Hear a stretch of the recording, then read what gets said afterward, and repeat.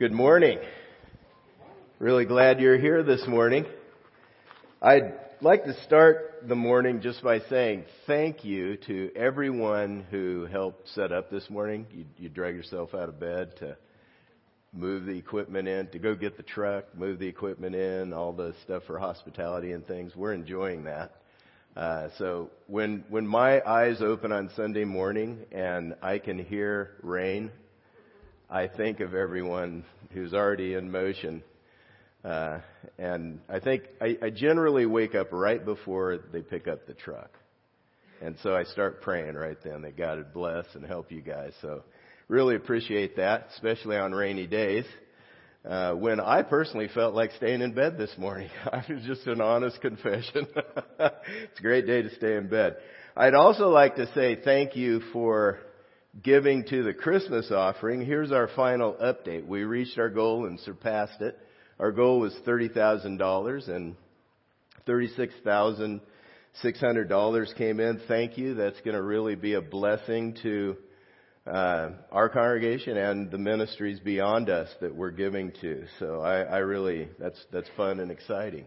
It's great to be able to announce that we hit the goal.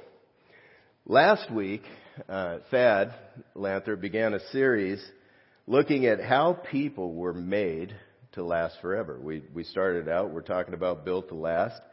This life is not all there is. This makes a tremendous difference in the here and now. This life is actually an opportunity to build toward the future on into eternity. That's what you grasp in the Scripture. And the reason we're looking at this fact of eternity, this truth that we live on and on and on for eternity is because your view of heaven dramatically impacts your life and the choices you make in the here and now. And there are all kinds of ideas about what happens next. Actually, some people don't think there is anything. It's a small percentage of people don't think that life continues on into eternity. So, YOLO. I mean, if this is all you got, YOLO is your mantra, isn't it? Check out this definition. We had to go to Penn State University for a definition of YOLO, but it's an interjection, by the way. You only live once, used especially to rationalize impulsive or reckless behavior. I bought those expensive shoes I've been eyeing. YOLO. Verb. As a verb, it's to engage in impulsive or reckless behavior with this sort of rationalization. We've been YOLOing all night. So if you don't have anything to live for beyond this life, if that's your mindset, then it puts a tremendous amount of pressure on the here and now, on your relationships, on your circumstances, on whether or not things are going your way. You've got to try to control and twist and manipulate and make sure you get what you want right now because it's all there is. It's got to be great. Another view of eternity is sort of the idea of reincarnation based on good or bad karma. You come back as something in the next life. Life's a circle that can just go on and on and on. There's a movie coming out, A Dog's Purpose. Maybe it came out this weekend, but this is the idea. And I don't think this is a spoiler, but from what I can tell in the trailer, the dog, dogs' lives are shorter than human beings for the most part. So the dog keeps coming back as another dog. So I guess really based on the idea of karma, he just does okay. And he comes back kind of at the same level he left. But he comes back as different dogs, and then he ends up with his original owner and everything's good, I think. I don't know, but you have to watch the movie. I'm not recommending it, but to find out what A Dog's Purpose is, I think you have to watch the movie. I know companionship is one thing. People really enjoy their dogs. And so anyway, enough about that. A third perspective is Most of the people on the planet believe there's something beyond this life. Actually, almost everybody. Archaeologists have studied ancient cultures and civilizations, and one of the things they've discovered is that virtually every culture that has ever existed believes in an afterlife. This is what you see. And so most people believe that there's something beyond this life, but since we can't really know for sure what's out there, just going to take our chances. Here's a very short clip, a very short scene from the TV series Justified. And the villainous Mags Bennett, I don't know if you watched it. I watched it to a certain point, and I just had to stop. But she makes these comments as she is dying, about to go on into eternity. Listen to what she says. Put an end to my troubles.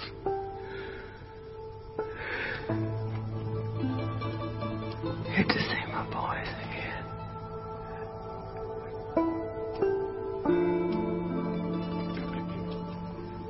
Get to know the mystery. I was still watching the series during this scene, and it was chilling because this woman had wreaked havoc on many, many lives. But notice her hope. Put an end to my troubles. Get to see my boys.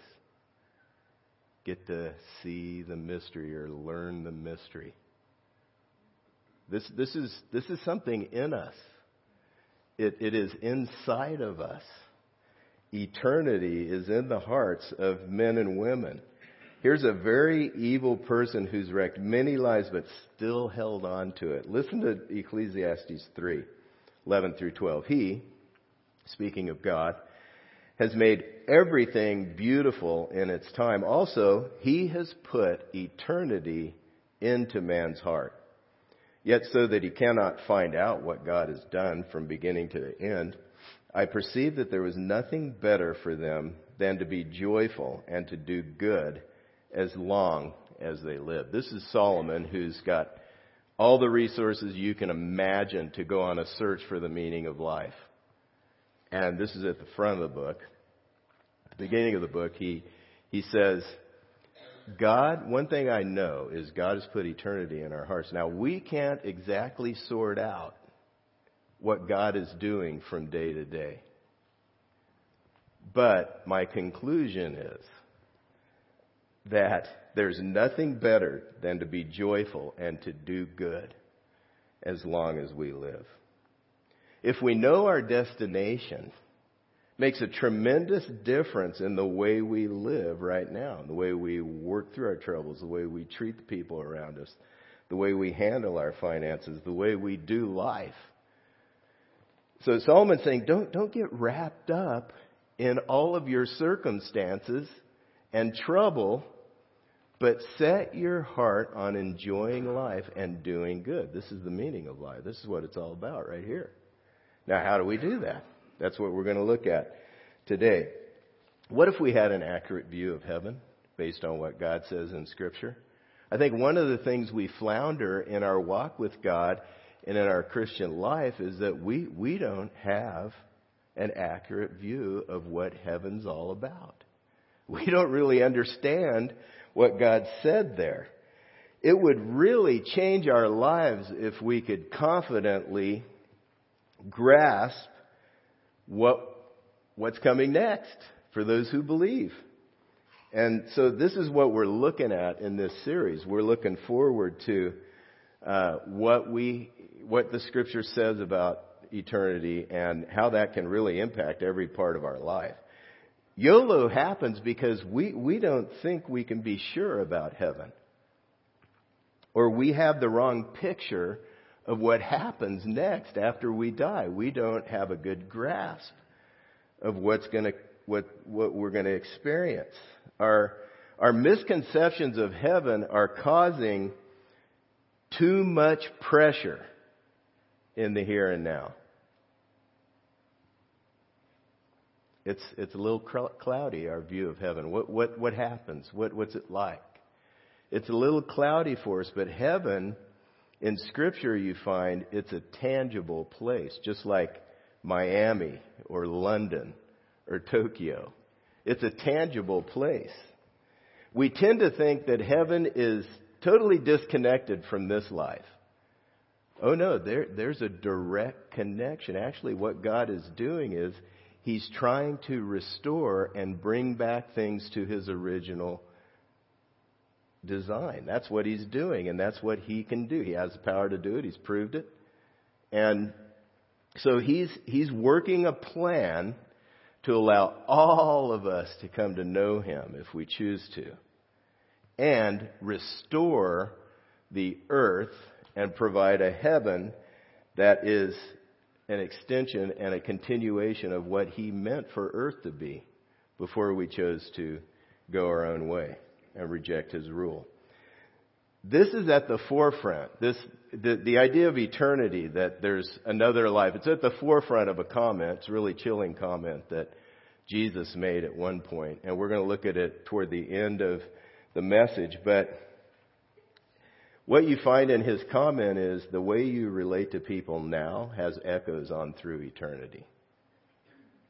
Makes a tremendous difference in the way we live right here and now.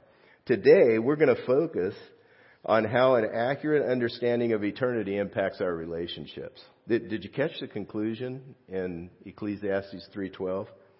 I perceive that there is nothing better for them than to be joyful and to do good as long as they live. This is what's good for people. This is the best thing. Now, relationships are a major source of joy or pain in life. If relationships are going good, boy, life is good. If relationships are strained, you can have more money in the bank than you've ever had. Your job can be going well. Your health can be stellar.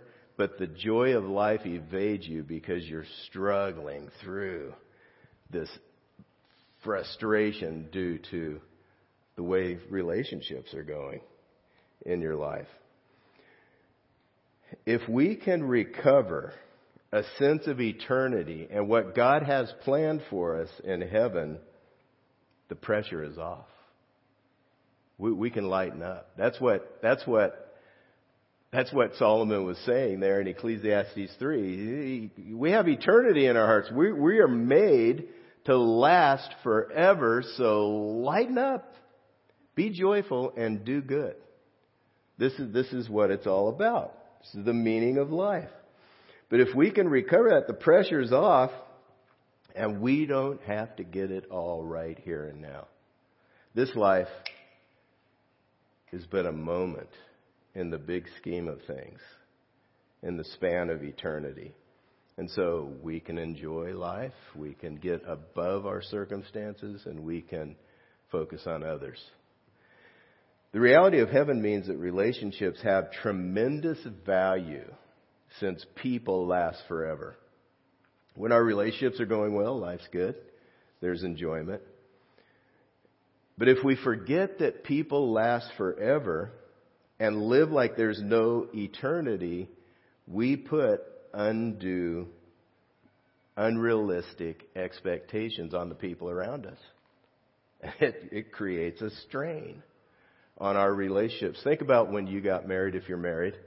When I got married, I was not focused on all the responsibilities as a husband. I was focused on, this could be great. My wife's going to adore me. She's going to, all the privileges of marriage. And you get into it, you realize,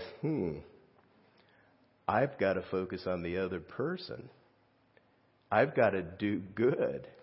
I've got to work to create an atmosphere in our marriage that we can enjoy. And that means I have to say no to myself. And I have to look at her. And I have to do good toward her. I have to think of her interests, not my own. Think about, if you have children, think about, when your baby was born. Looking forward to the first child, you're like, it's going to be awesome. I'm going to raise this kid. And they're going to look at me and smile, and on through their life, they're going to just really be appreciative of all that I've done for them. Well, it doesn't take long for them to really begin to drain the life out of you because you're not able to sleep. You're not getting the sleep you thought you'd get. And you're just, and you know what? You need some way to be joyful and do good by that child. This is what we need. We need some kind of perspective that's going to help us. We do the same with our friendships. We have friendships and we relate to them and we want them. If we don't have a good grip on heaven and what's coming, we try to get everything we can from our relationships in the here and now. We put the pressure on them. And our expectations are completely unrealistic of what people can and should do for us. We do the same with our coworkers.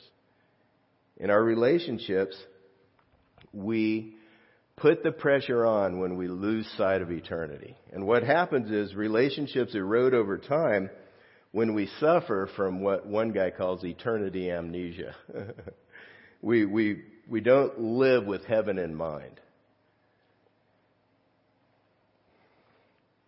Eternity amnesia is when Christ followers forget that God has given us eternal life. This isn't all there is. When we forget that we have heaven waiting for us, we expect others to meet needs that only God can meet. That's what happens. And when we do that, when we put that kind of pressure on our relationships, it rattles them. They get rattled.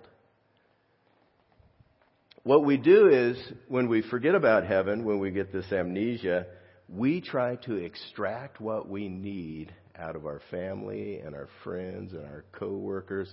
And it's just as painful as pulling a tooth, maybe more. Because we're trying to get out of them what we need. Paul Tripp wrote a very insightful book. He's the one that came up with the phrase eternity amnesia, as far as I know. And it's called Forever, Why You Can't Live Without It. I like the title. It's a very helpful book. You can look it up. Tripp is Tripp. But he lays out the cost of forgetting about forever, forgetting about the fact that we were made to last forever.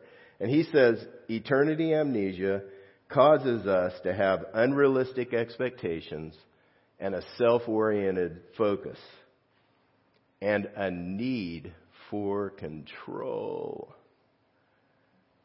We try to control our circumstances. We try to put the people in our lives in a certain place and try to get them to do what we want them to do, sort of like moving them around like chess pieces, because we need it now. We need what we think they can give us right now. So we're trying to control. We're putting all the pressure on this. Whether in marriage, family life, or friendship,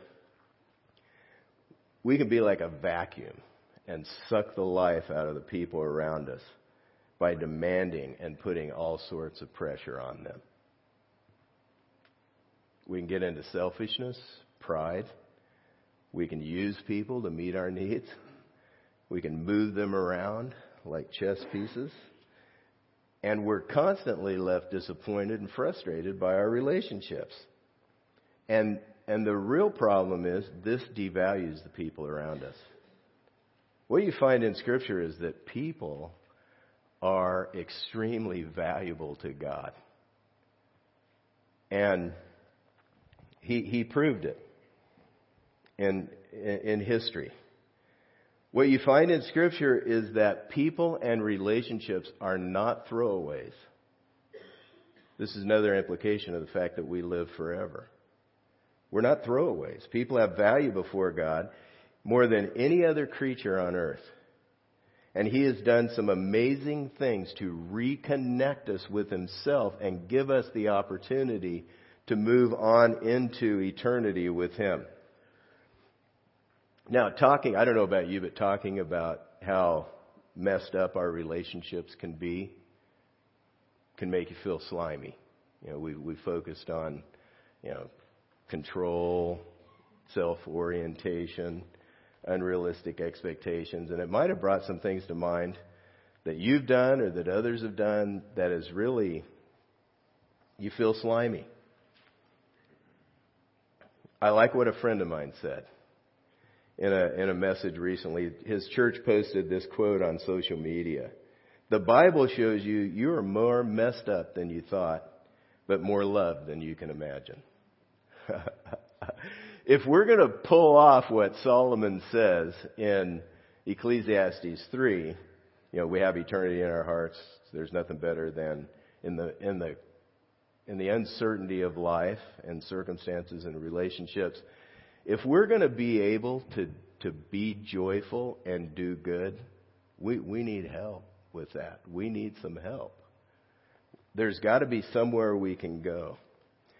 And it's the love of God that fills us up. When you look to others to meet your needs and fill you up, you come up empty. But it's the love of God that fills our tank and gives what we need to be joyful and do good.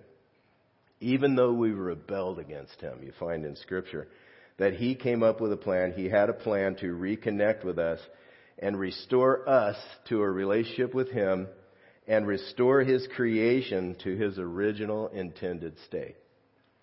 Here's a picture from the video Thad showed last week. I don't know if you're here, but I think you can get enough from it just as I explain this picture here. The video talks about 3 circles.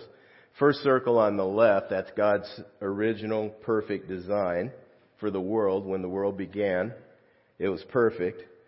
But what happened is the first man and the first woman and everyone after them, including you and I, we sinned. We rejected God as the ruler of our life, and we tried to rule our own lives. That's what sin is. So you see the arrow, sin. And the result of sin is brokenness.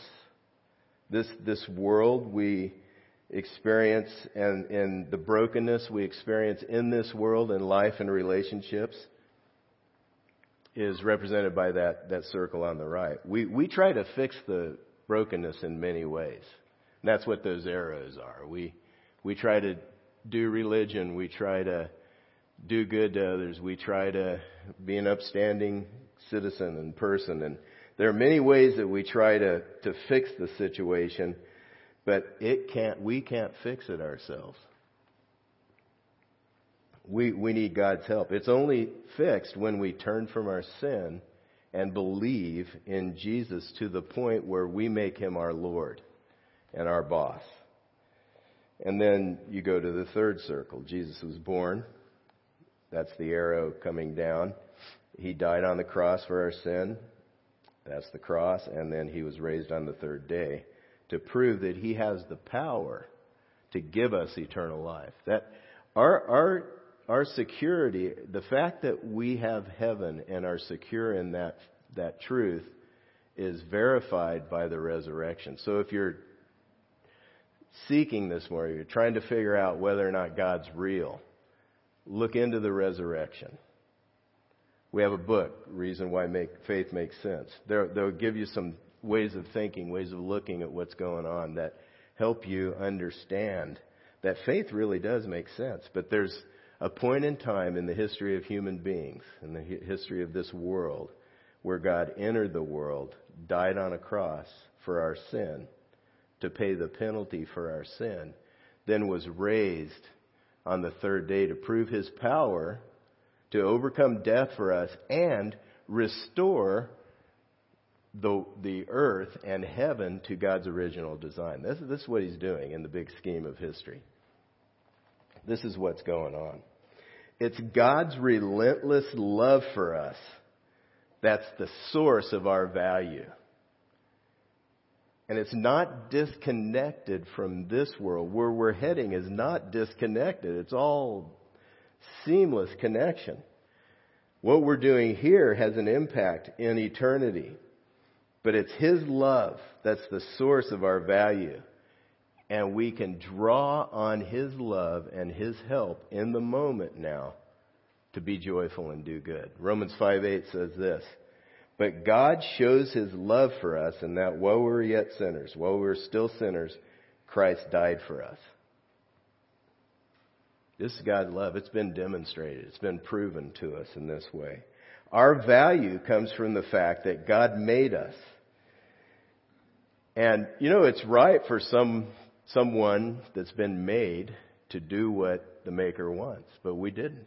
We didn't let Him rule. We decided to go our own way.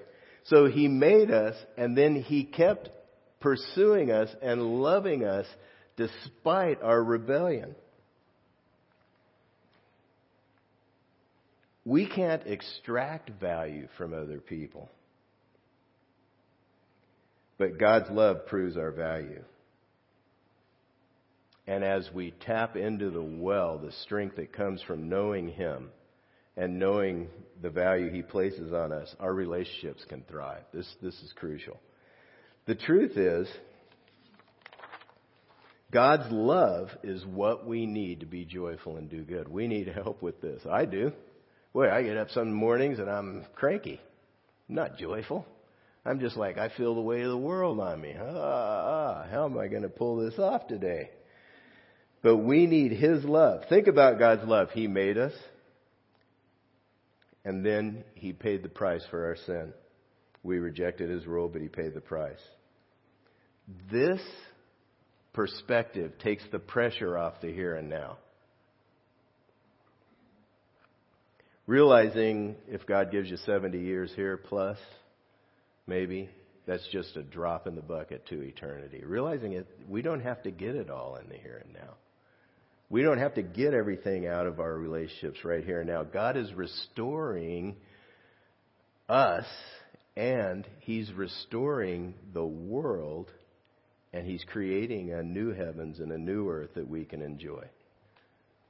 So we don't have to have it right now. We can wait. We could be patient. If I understand God's love, what He's done to reconnect me with Him, to provide eternal life for me, I don't expect earth to be heaven, because it's not. It is not heaven. I can draw from the well of His love and then give that love away to the people around me. This is a deep, one-of-a-kind well that gives what we need to do our part toward the goal of creating an enjoyable atmosphere in our relationships, the one that we crave, and doing good to the others around us. We have what we need to do good and create the enjoyable atmosphere. Let's turn the corner here and look at some specific ways that we develop that atmosphere and some things that Scripture says about it. An enjoyable atmosphere develops as we do loving things. Maybe a Captain Obvious statement, but that's true. Easier said than done, isn't it? Here's a definition of love that it's God's kind of love from 1 Corinthians 13. Love bears all things, believes all things, hopes all things, endures all things. Love never ends. Love's eternal.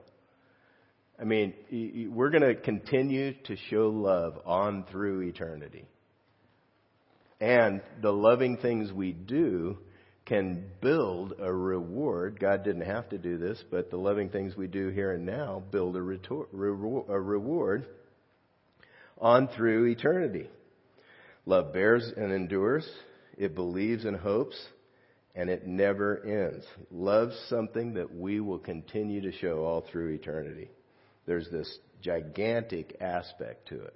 But that's the loving things we do when we bear with one another, where we endure one another. We show patience, long-suffering toward the people around us. We believe in them. We think the best of them. As we choose to do this, as we continue to draw on the strength God provides and the love He's given to love others, that just continues on, has ramifications in the next life.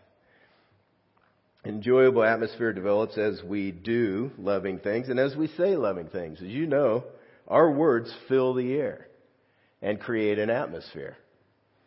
We've been on the receiving end of someone being short with us, and we've also said hurtful things to someone and seen the look on their face when we said them. Proverbs 12:18 says, reckless words pierce like a sword, but the tongue of the wise brings healing. Now, God helps us do the math with our mouth. I need help if I'm going to subtract the things that are hurtful and add in the things to my language, my words that are going to be helpful and build others up. I need God's help for that. I don't know about you, but I don't have the power myself to pull that off. A lot of what I've been describing, when we put all the pressure on the here and now in this life, what I've been describing is we tend to get into what the Bible calls the flesh then. And we got to make it happen ourselves without God involved. And that is, we can't pull that off. We need His help. I woke up, well, actually, I made 1 cup of coffee this morning, and then the power went out. So at least I got 1 cup. I'm very grateful for that. It was out until I came here, but my wife texted and said it's back on, so that's good news. But you know what? There wasn't the power to do a lot of things I've been accustomed to doing. Like the last thing I remember not being able to do this morning was raise up the garage door. Went out, both cars are in the garage. Uh-oh, what am I going to do? I had to do it myself.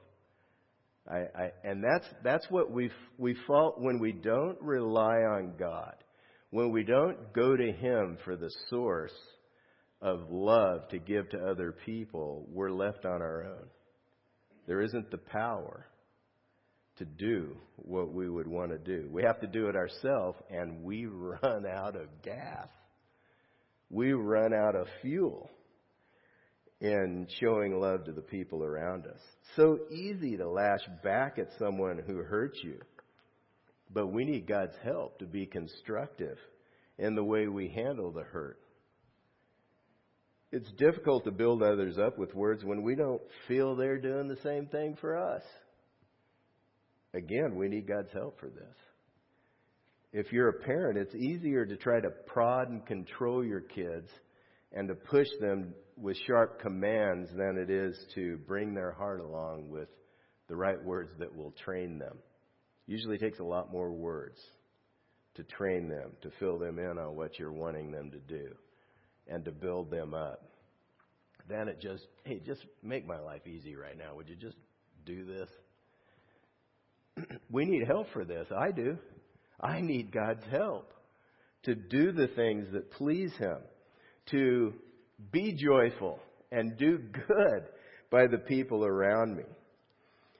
We build relationships that move on into eternity, relationships that last in the here and now when we do and say loving things. And finally, we create an enjoyable atmosphere as we choose a loving attitude.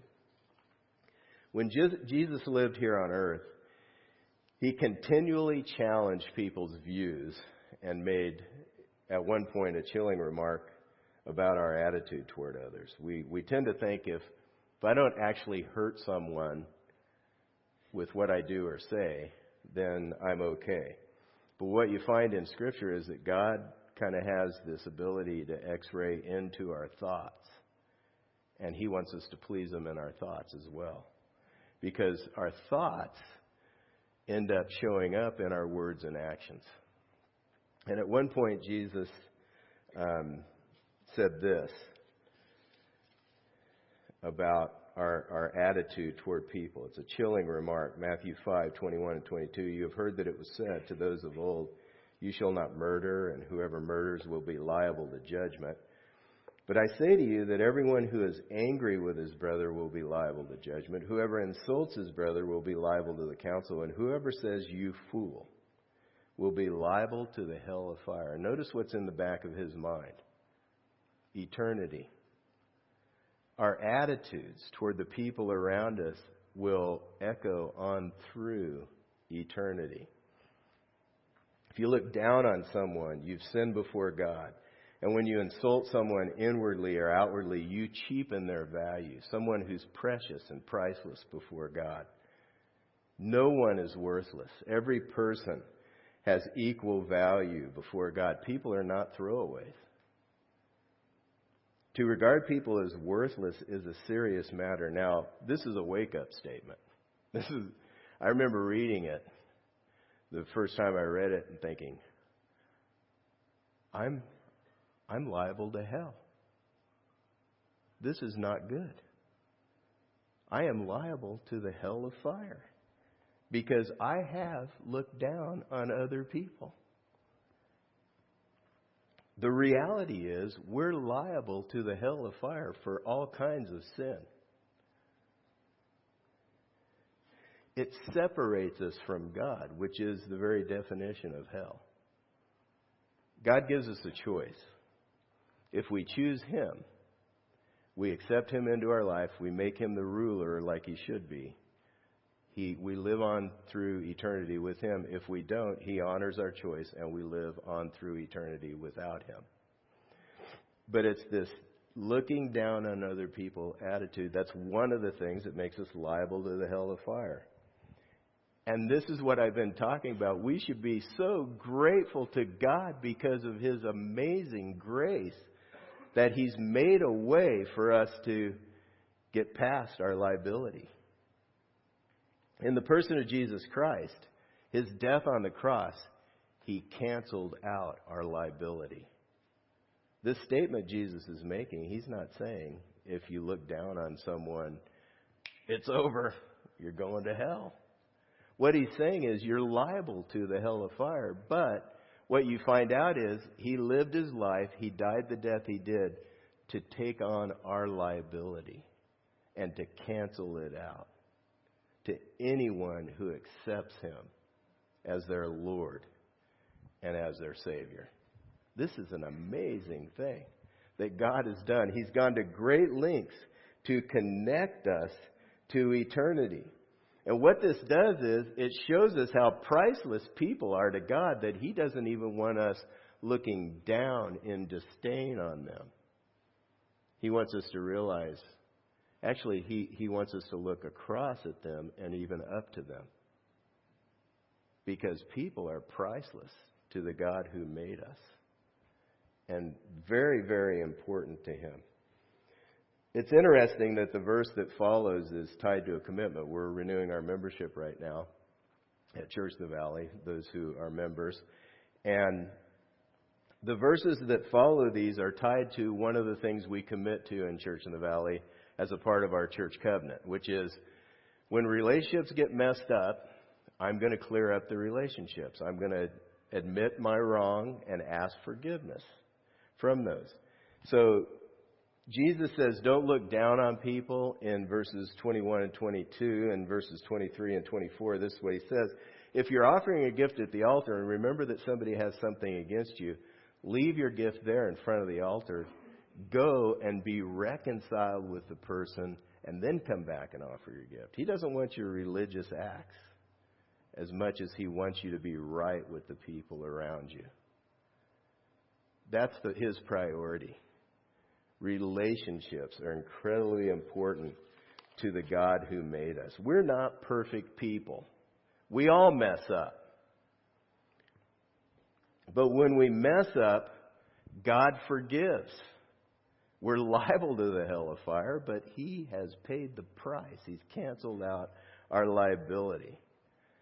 And God says that people are so important that when we mess up, we should clear up the relationships that are messed up by admitting our wrong and asking forgiveness. This is how we show the value of the people around us. What's the atmosphere in your relationships right now? Is the air filled with frustration?